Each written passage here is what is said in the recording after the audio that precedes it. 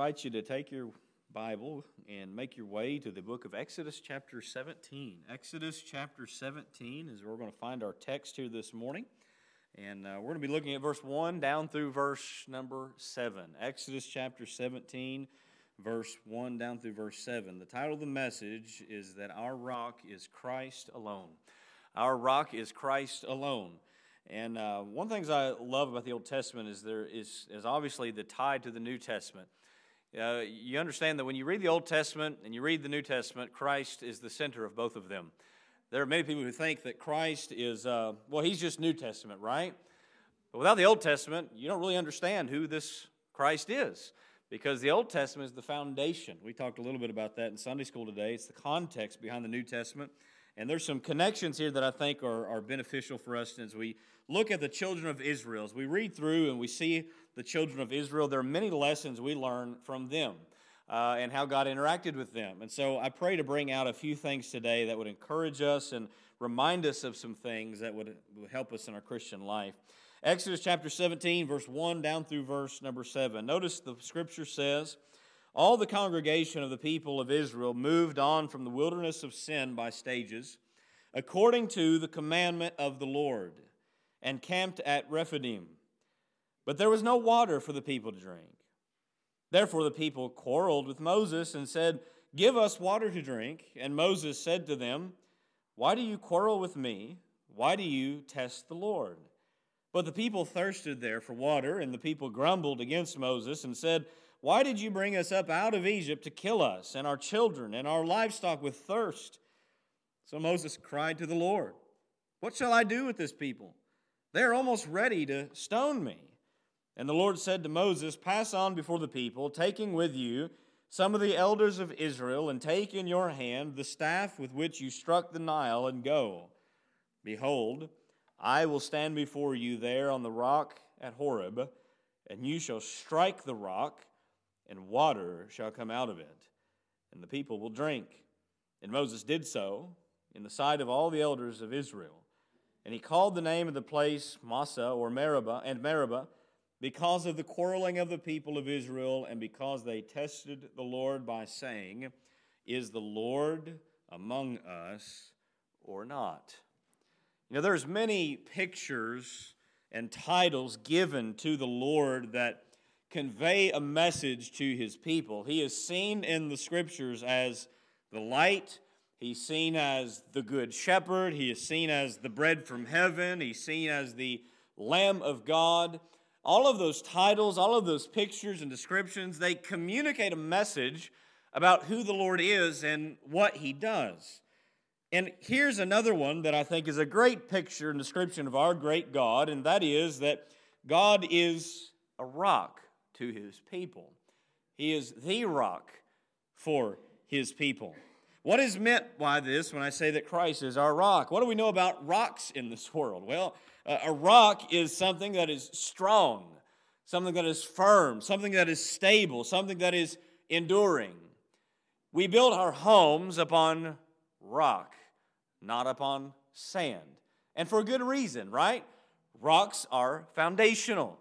Rocks are something you can trust in holding up. And so a rock brings a great picture of our God as the strong, dependable, enduring God over his people. And that is what you'll see the scripture communicates to us today in this text, but also in other texts.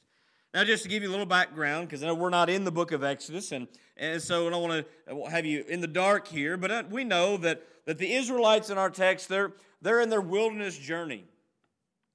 God has delivered them from the bondage of Egyptian slavery. And he did this with a clear manifestation of power and glory, bringing plagues upon Egypt and protecting his people through them. He put their gods to an open shame. He brought them out, and even when they looked like they were done for at the Red Sea with the army of the Egyptians behind them, God did the impossible, splitting the Red Sea, causing them to walk across on dry ground. I mean, can you just imagine witnessing and experiencing such a miracle as this from God? destroyed the Israelite army, brought them onto the other side.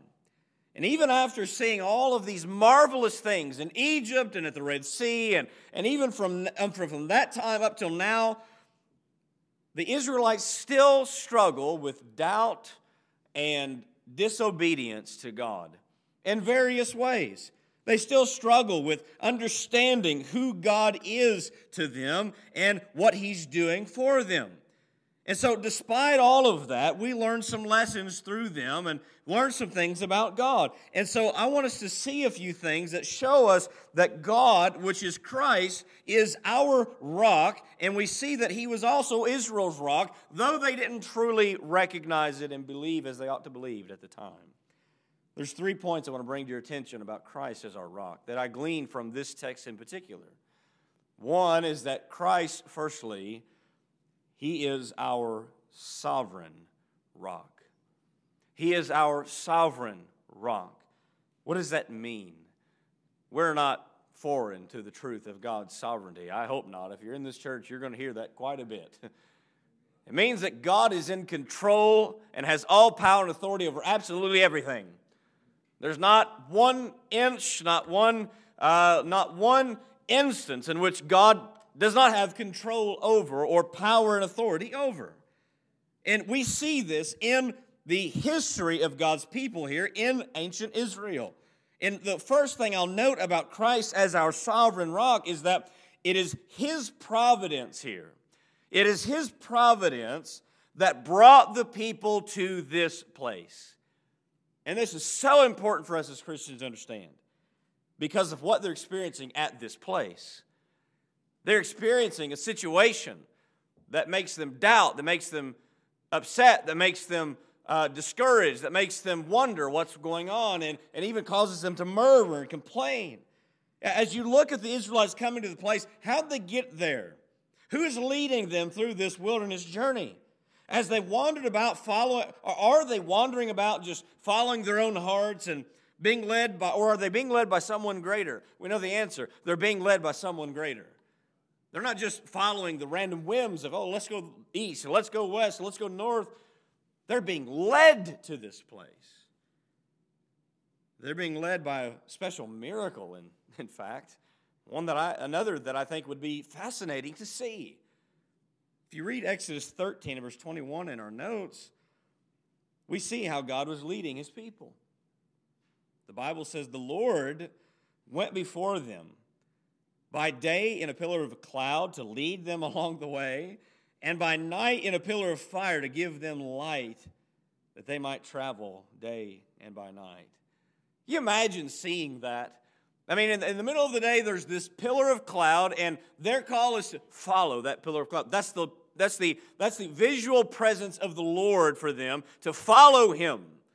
And then at night, we know how light and fire radiates the darkness, right? Imagine the beauty of this pillar of fire at night that is there showing the presence of God with His people and leading them in the direction as they traveled at night. So they're not being led by random chance or circumstance. They're being led by providence. They're being led by a sovereign God, by a pillar of cloud and a pillar of fire. And so He's majestically guided them out of Egypt, and He's continually guided them in the wilderness into the unknown. And thus we read in verse 1, where do we find this? Look at this. The congregation of the people of Israel moved from the wilderness of sin by stages, according to what, church? The commandment of the Lord. According to the commandment of the Lord. So under God's leadership here, the people are brought to a place where a great problem is right in front of them. And what is that problem? There it is in verse 1. They come here by the commandment of the Lord, but there's a caveat here to this place. But there's no water for the people to drink. There's no water for the people to drink. Now, we all know how important water is, right? You can't live without it. You have to have water or you're going to die. And especially if you're in the desert, say the wilderness of sin and the wilderness of Judea in this area where they're at, you get thirsty pretty quickly. Doesn't take long. You've got to have it. And remember, too, that This is no small number of people who need water. Some estimate that this could be anywhere around 2 million Israelites that needed water, based on other texts and calculations of how many in family. Now that varies. Some think there was much less than that. Some think there was probably about 2 million. But even say there's 30,000 people there. Is that a small number of people who need water? No. You think about the need here. It's not one person or two people, but it is a vast multitude. And now that they've gotten thirsty, guess what they're doing? They're complaining that they're on the point of death because there's no water here. You know, usually we kind of hear this complaining every night when we put our kids down to bed. Kids love to make any excuse to not go to bed, to stay up as long as they can. And one of the greatest ones is, oh, I'm thirsty. They've been down, but, I got to get up and get water. So we just started sending water with them to bed. You don't have a reason now to get up, right? But poor little Spurge, he can't get up and get water. But Bethany put him down last night, and I heard him in the other room about 10 minutes later, water, water, water. So she came and gave him water. About 2 minutes later, water, water, water, thirsty. And by then we know he's just messing with us. He's doing his best to avoid the shut-eye. But children give us great examples, and so do the people of Israel. We see the Israelites doing the same thing. And we see it repeatedly through the book of Exodus. The difference is, this isn't one child in a crib yelling for water. That we can handle some nights. This is a vast multitude of people who demand we've got to have water to drink. And so in verse 2, what do we see? What do? The Bible says they quarreled with Moses. What's it mean to quarrel with someone? It means to strive and struggle with them. So they're not in a physical fight or anything, but bear in mind, Moses is getting an earful. He's getting an earful from this crowd. There's a verbal struggle, and so they're saying, give us water to drink. This is their command. Give us water to drink. I guess they thought Moses had some kind of superpower, just to pop water out of the sky, maybe. Not so. You know why? Because Moses wasn't their rock. Moses is just a man. And here's one of the great things we have to guard against. It's easy to want to lean on tangible people when you have to understand that we're meant to lean on the invisible and all-powerful God. Because there's no real person in this world who can be your rock, so to say, that keeps you forever, right? Now, we may have certain people we lean on, and that's good. You may lean on your spouse, you may love them and trust them, and you need them in your life. We may reference them in that way. But your actual rock that for your life, because you understand, your spouse is going to leave you. Those who you trust in and depend on your life, you might leave them or they might leave you. They're not here forever because we're mortal beings. But we have an immortal rock, and his name is Jesus. His name is Christ Jesus the Lord. And here's what we have to understand is this, is that to truly follow the leadership of God and be content in our life, it always involves faith. You can't live the Christian life without it. Faith is believing and trusting God even in what we don't see, and especially in regard to our future that is in the unknown and uncertain.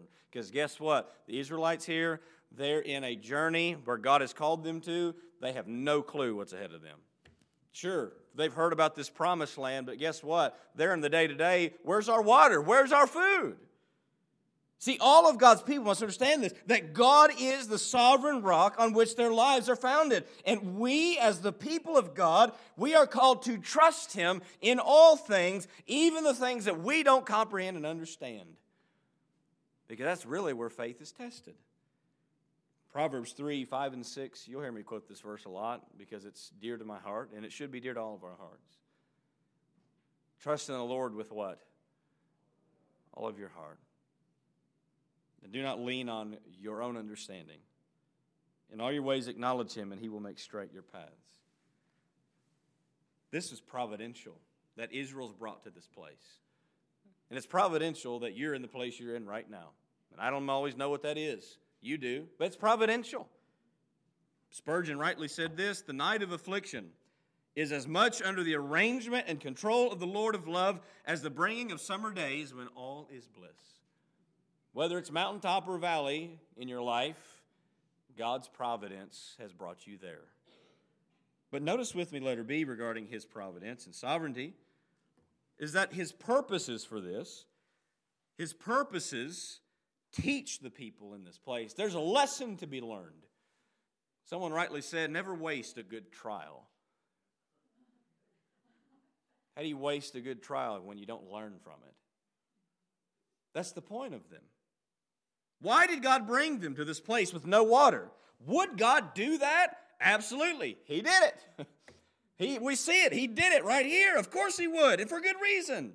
Why does God allow or bring any kind of affliction or hardship upon His people? The answer is to put their faith to the test. You understand that God allows and brings hardship on His people. You say, well, I don't know if God would ever do that. You ever read the book of Job? We often think, well, Satan did all that. Who put Job's name before Satan? God did. God put Job before Satan. Hey, Satan, have you considered him? And then we see the story unfold. God allows and brings trials for a reason. And they're always a good reason. Now, you understand, God does not do random things. God does and says certain things for the purpose of teaching His people what they need to learn. All of the Christian life is a growing experience. You never get to the point where you're done growing. You're not ever going to get to the point where, you know what, I've gone through all the trials I need to go through, I've learned all I need to go through, and never a trial again. Nope, that's just not how it goes. You're either going through one or you're about to go through one. That's just how the Christian life is. We have to prepare and make our minds ready for that. But understand, God wants us to learn.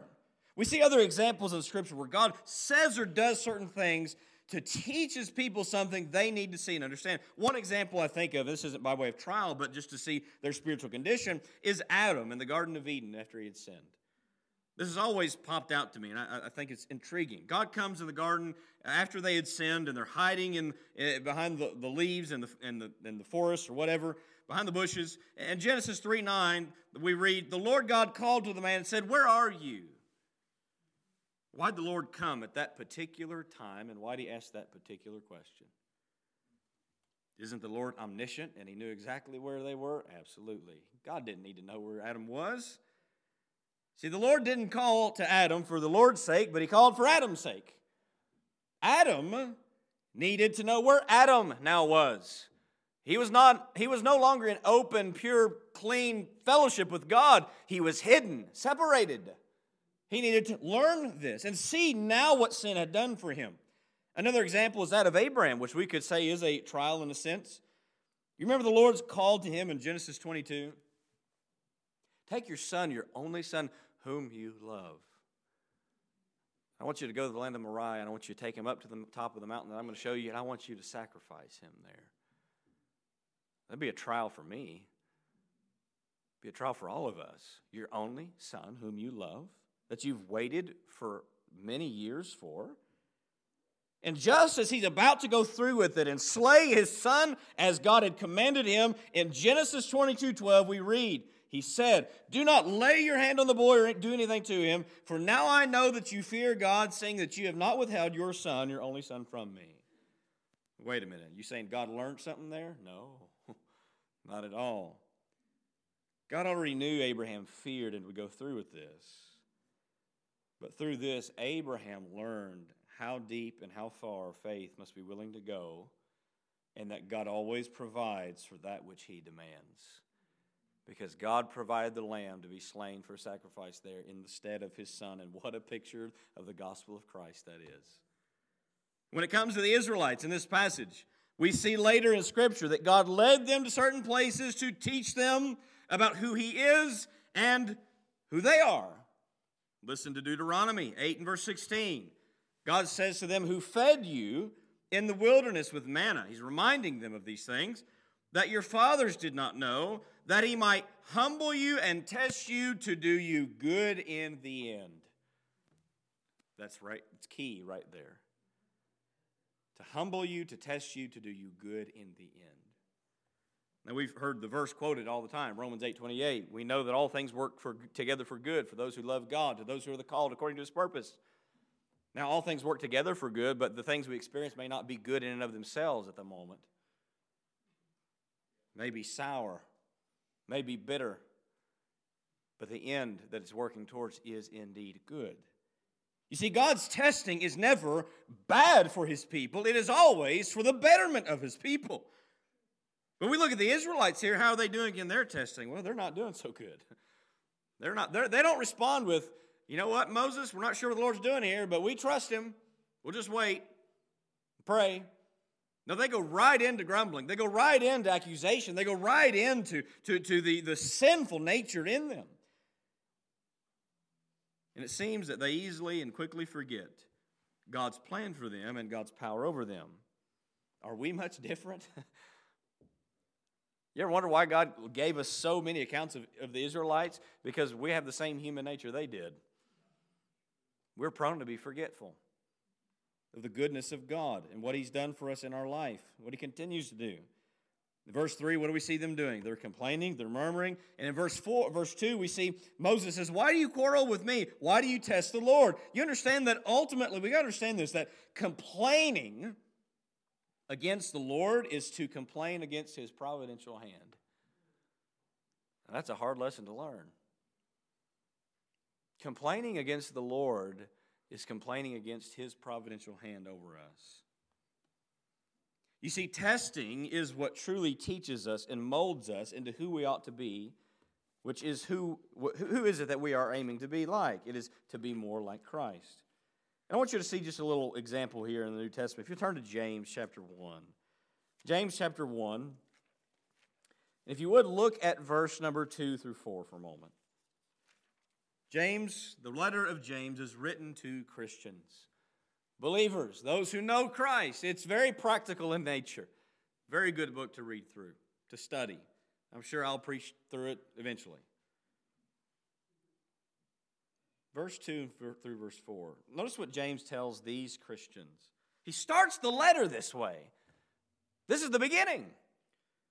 Count it all joy, my brothers, when you meet trials of various kinds.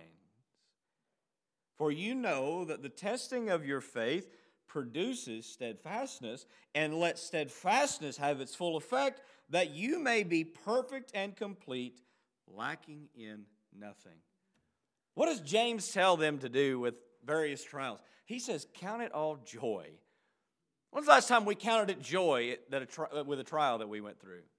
That's not our first instinct, is it? Probably the last instinct. I mean, you have something, hardship is anything. Maybe you got a flat tire on the side of the road. What's our first response? I'm grumbling. That's just me. I'm usually grumbling. Why'd I have to have that nail? Why'd I have to hit that curb? Whatever happened. It's usually a nail. I don't hit curbs. Just ask my wife. I'm kidding. I have hit a curb, and it ain't pretty. But I don't count those kind of things as all joy. But you think about the other bigger things. He says various trials. So this includes a variety of things that we and I may go through. He says count it all joy. That seems upside down from an earthly perspective, but from a spiritual perspective, we can see why we should count it all joy when it's actually for our betterment and not for our worse state, not for doing bad to us. Notice that James says the testing of your faith produces steadfastness, and ultimately that grows into the full effect of Christian maturity. The more mature you grow in your Christian life, the more likeness of Christ that you'll be. We grow into a better state than before because of our testing as we trust the Lord. All the while, this testing is molding us more and more into the likeness of Jesus. And our call as God's people is to recognize the sovereign hand of God in all of our testing because Christ is our sovereign rock. Benjamin Warfield rightly said that a firm faith is the universal providence of God is the solution to all of our earthly troubles. If you don't believe in the providence of God, you're going to have a hard time trusting Him with the things that you go through. Understanding and believing in the providence of God in all things is absolutely crucial to the Christian walk. Notice with me number 2, not only do we see that Christ is our sovereign rock, He's the one who led Israel here, but He's also our supplying rock, meaning that He's the one who gives us all that we need when we need it. Look at this. We think about Israel in a twofold way of what they needed, from their bondage of Egypt to the promised land. Notice firstly that Christ supplied the man to lead them out of their bondage. He supplied them Moses. He called Moses for them. While the people were seeing a clear manifestation of God in the pillar and the cloud, God chose a man to be out in front leading the way for them. His name is Moses. You remember the calling of Moses?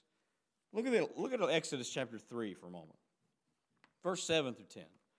Exodus 3, verse 7 through 10. I love the call of Moses. I love this account. But you notice what God tells Moses. Because Moses, he's out there minding his business, shepherding his flock.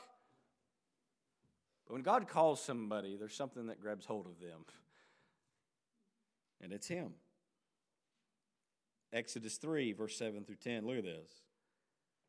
Then the Lord said, I have surely seen the affliction of my people who are in Egypt and have heard their cry because of their taskmasters. I know their suffering. And I have come down to deliver them out of the hand of the Egyptians and to bring them up out of that land to a good and broad land, a land flowing with milk and honey, to the place of the Canaanites, the Hittites, and the Amorites, and the Perizzites, and the Hivites, and the Jebusites. And now behold, the cry of the people of Israel has come up to me, and I also have seen the oppression with which the Egyptians oppress them. Come, I will send you to Pharaoh, that you may bring my people, the children of Israel, out of Egypt.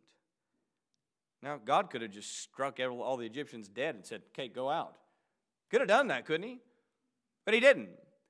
He's called Moses out to be the person out in front of them and lead them into the promised land and through the wilderness. You see, this calling comes to Moses through this burning bush. And I mean, the bush is on fire, but it's not being consumed. That's a miracle in itself. God's presence is here with Moses. And he says to Moses, I'm going to deliver them, and you're going to be the guy I use to bring that about. The Israelites were called to follow him as he followed the Lord. Now, we know they didn't accept Moses at first, did they? And as you can see here in our text, they had quite a time with him at various instances, didn't they? In fact, we find that they wanted to get rid of him. Moses goes to God and says, what do I do with these people? They're about to stone me to death over the water. Stephen, in his sermon, recalls about Moses' interaction with the people. Acts 7:35, this Moses whom they rejected, saying, who made you a ruler and a judge? This man God sent as both ruler and redeemer by the hand of the angel who appeared to him in the bush. You see, if God hadn't supplied Moses to lead their deliverance from Egypt, what would have been their state? They'd have just still been there, right? This was God's means to deliver them from a miserable life of slavery and labor. You see, God always, through history, has provided a man to lead his people. He provided them Moses. And after Moses, who was it? Joshua.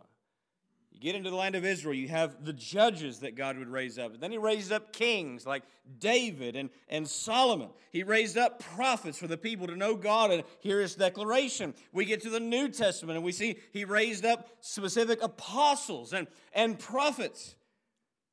And now in this present age, what does he do? He raises up pastors and evangelists and missionaries.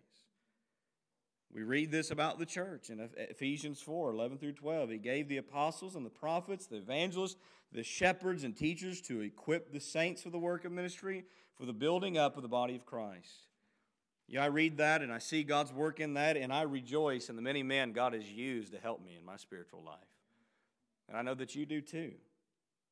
What do we see in our text with the man of God provided for Israel? In verse 3, they complained like they did in the past. Why did you bring us out of Egypt to kill us and our children and our livestock with thirst? Just think about that accusation for a moment. Sometimes I sit back and look at what they say, and I just have to laugh at it. It's almost humorous. Like, how can you be so blind here? The Lord went through all the activity of plaguing Egypt, overcoming the Egyptians, splitting the Red Sea, bringing a vast number of people out so he could watch them die of thirst in the wilderness. It's ludicrous. It's a ludicrous proposition. But so often we think the same way, but maybe in different ways. We've seen God do wonderful things on our behalf in our Christian life, just even in salvation itself. I mean, that's enough, right? And then we come to certain things and we think, what in the world's God doing? Why am I here? I don't see an out to this. You see, this kind of thinking is what leads them to nearly stoning Moses. They have forgotten God's call on Moses, his life, and they're ready to just take back over. And we got to remember as believers that God did not bring us where we are in our Christian life, and then somehow he's going to forsake you. You know what he tells us in the New Testament? He says to his Christians that are suffering, I will never leave you nor forsake you. Do you know what never means? It's a Greek word that means never. There's your scholarly insight for today. It means never. There's no end. There's no possibility of God forsaking his own. It's just not even a possibility. So as long as you have breath, you understand God is still at work in you in ways that you don't see. And even if his providential plan takes you to the grave, guess what? God's still good and you're better off. Because death is only a gateway, an instant gateway to the glorious presence of Christ. Letter B, notice that Christ not only did supply the man to lead them, he also supplied the waters to sustain them. And now here's we see the wonderful miracle. The miracle here. With Moses' request, God makes clear how they're going to have their needed water supplied to them. In verse 5 and 6 we read, Pass on before the people, taking with you some of the elders of Israel, and take in your hand the staff with which you struck the Nile, and go, behold, I will stand before you there on the rock at Horeb, and you shall strike the rock, and water shall come out of it, and the people will drink. Now, just consider this whole thing playing out. Moses says, all right, elders of Israel, let's go over here to this rock in Horeb. And I'm going to stand on that rock, and I'm just going to hit it with my stick. And you're going to see water come out. Can you imagine standing there, watching Moses actually strike that rock, and then water comes out of a rock? Does water normally come out of a rock? No. It comes out of a spring, or it's in rivers and streams and that sort of thing. But out in the desert, in the middle of nowhere, strike a rock and water comes out. And you think about how much water would be needed to satisfy the thirst of so many people. A large amount of water. We read in a parallel passage, or the psalmist recalls this in Psalm 78, 15 to 16. It says, He split rocks in the wilderness and gave them drink abundantly. Abundantly, as from the deep. He made streams come out of the rock and caused waters to flow down like rivers. That gives you some imagery there of this event. It was a miracle that only God could perform. Sometimes we enter situations where only a miracle from God is really going to supply what we actually need. And guess what? God's not beyond miracles. And I'm not saying you ought to just name it and claim it like many today. There's many who say, well, you can just name it and God will give you a miracle. That's not how it works, friend. God's miracles are in accordance with his providence, and we have no right to demand them. Now, we may pray for them, but we have no right to demand them. But one principle we understand from this text is that God is the rock who supplies what his people need when they need it. Now, sometimes we think we need something when we don't really need it. God gives us what we need when we need it. You know why? Because his providential timing is always on time. He's never late, he's never early, he's always on time. David said in Psalm 37:25, I have been young and now I'm old, yet I have never seen the righteous forsaken or his children begging bread. So often we get anxious and worrisome over things that we think, man, I wish this wasn't happening right now, or maybe God should take care of this right now. But what we don't realize is that they're already taken care of, it's just not in your time. Think about that. God had brought them to this place, knew they'd be thirsty, knew they would have no water, but he already had decreed he's going to give them water. And He's going to glorify Himself through this. Therefore, the central point here is that their lack was faith. They did not trust God to provide for them when He's already told them, I'm bringing you to a land beyond this place. They had a promise to cling to. And here's what we need to realize and understand in principle is that Christ takes care of His own. Matthew 6:31-32. Listen to this when He's teaching on provisions, teaching on daily necessities and needs. He says, therefore, do not be anxious, saying, what shall we eat, or what shall we drink, or what shall we wear? For the Gentiles seek after all these things, and your heavenly Father knows that you need them all. What concerns you right now is not a surprise to God. It's already part of His plan. So therefore, trust Him with it. And know that He will provide what you need when you need it. Letter 3, or number 3. Boy, I'm getting my letters and numbers mixed up. I better hurry up. Number 3, Christ is our saving rock. And this is the foundation to everything else. He is the one who delivers His people. Letter A, Christ saves His people. Just chew on that for a moment. Christ saves His people. Now, we see salvation in a couple different senses here. The water from the rock in the wilderness saves them from dying in the wilderness. There's a physical deliverance here for them because if they don't have water, they're going to die.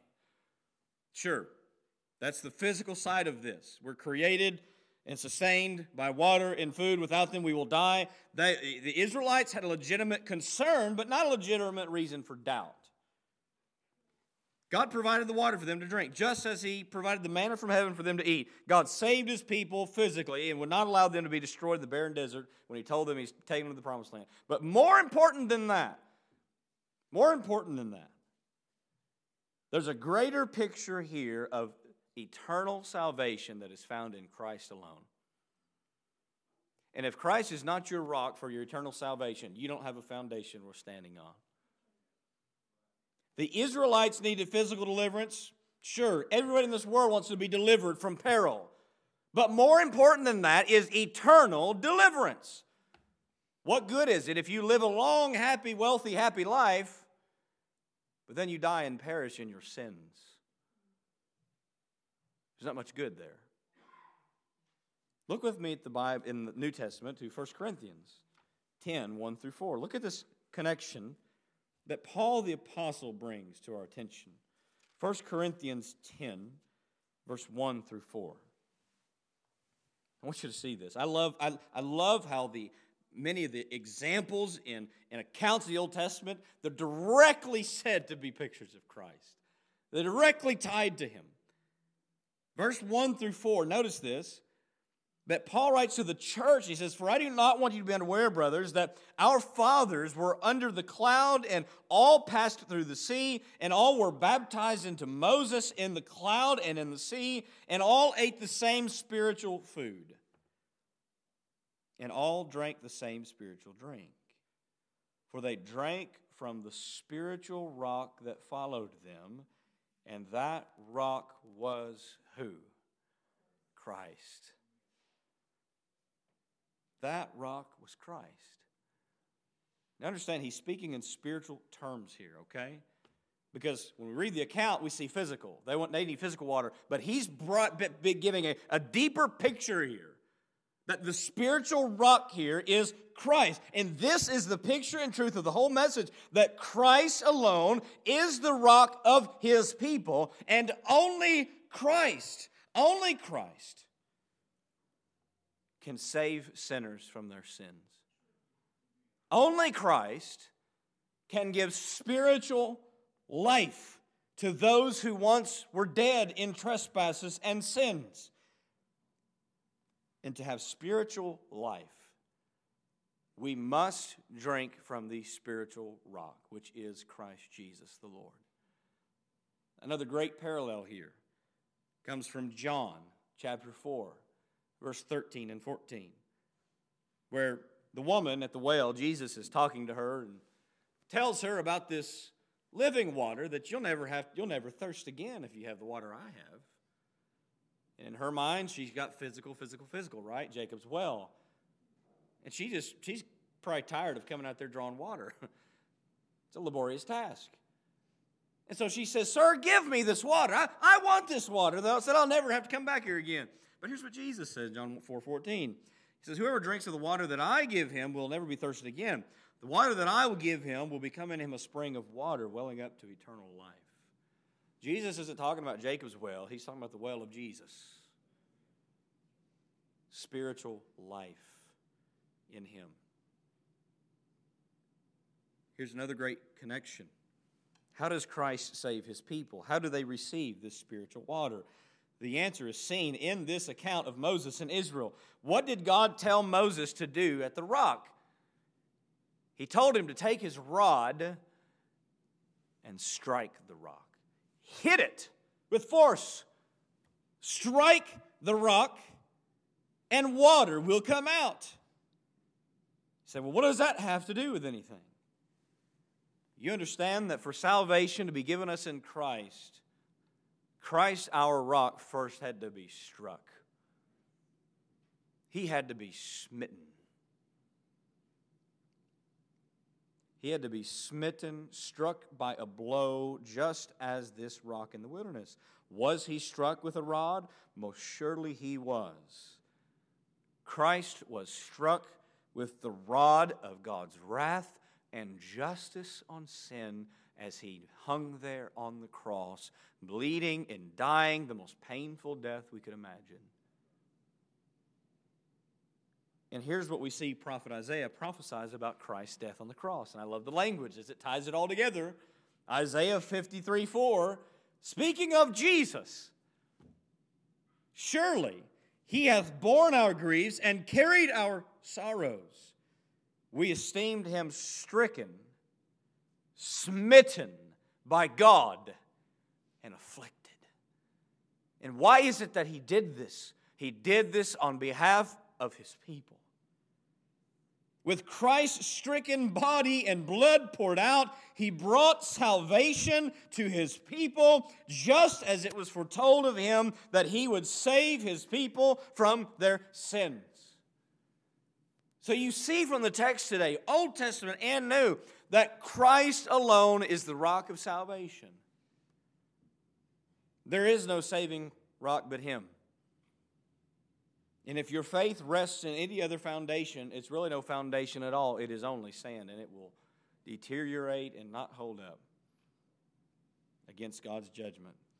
But if your faith is rested on Christ alone, you have a rock that's immovable and unshakable, and that can never be undone. So we see Christ saves his people. But notice also from our text, in regards to salvation, he also strengthens his people.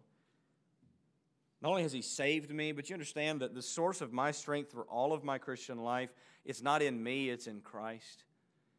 We like to think that we're strong and we can accomplish much, but I want you to understand, I can't do anything without Christ, neither can you. That's what Jesus said in John 15, right? Abide in me, for without me you can do what? Nothing. We learn from example in Israel that once they had the rock here, it gave them strength. The psalmist later would write of this encounter in Psalm 95, verse 7 through 9. He says, "For he is our God, and we are the people of his pasture and the sheep of his hand. Today, if you hear his voice, do not harden your hearts, as at" where? Meribah. Where is the Israelites in our text? They're at Meribah.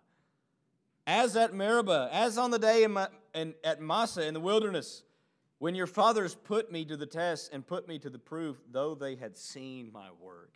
You know what he's saying? Don't harden your heart, but rather believe and trust in God, your rock.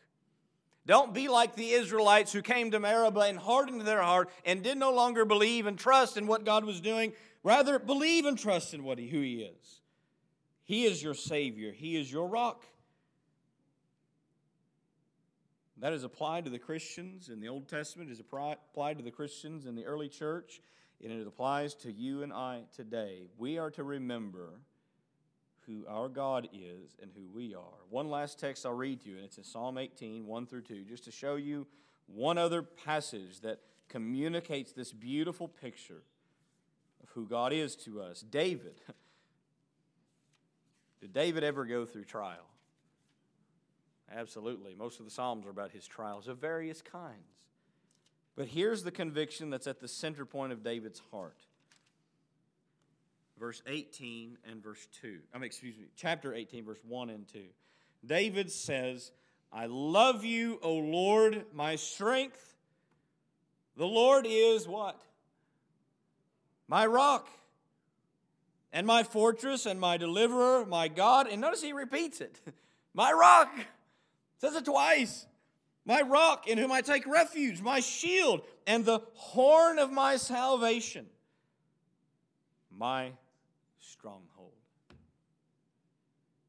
Christian, can you say the same today? Do you say the same? Christ is our rock, and I think it imperative that we never forget it. We must live knowing day by day that today Christ is my rock, tomorrow Christ is my rock, next week Christ is my rock, next year Christ is my rock. Till the day I die, Christ is my rock. And once I do die, I'm entering into His presence. and there's nothing better than that glorious truth. Christ is our rock. But today, maybe you don't know Christ as your rock. Maybe your foundation is built on sand. Maybe your faith is not set in Christ alone. May I say to you that you must repent and believe on Christ alone. He is the only Savior of sinners. He is the Lord of lords and the King of kings, and you will find no hope, no rest, no salvation, no peace outside of Christ alone. God commands you and He calls you to recognize your sinfulness for what it truly is, recognize His holiness for what it truly is, and to believe on the one who died for sin and rose again. Repent and believe, and you'll know the rock who will keep you for life and eternity. Let us stand to our feet as we have a closing song and prayer. Father, we thank you this morning for the Word of God and what we've seen in the text of Scripture. We thank you for the examples that we see in Israel's history. We thank you for the connections we find in the New Testament that tie everything together and point us to Christ Jesus. How glorious He is. How marvelous, how wonderful. He truly is the rock of His people. And I'm so thankful for that. I pray that you would remind each and every one of your people here today that He is their rock. It is easy for us to go through times of doubt and discouragement and wondering what's going on in your providence, but our call is to trust you and to remember who you are and who we are. And if there is someone here today under the sound of my voice that does not know Christ as their rock, I pray, Father, you would convict them of their sins. Show them their desperate need of salvation in Christ alone. Bring them to saving faith as only you can, that they may know Christ the rock of their life and eternity. We pray it all in Jesus' name. Amen.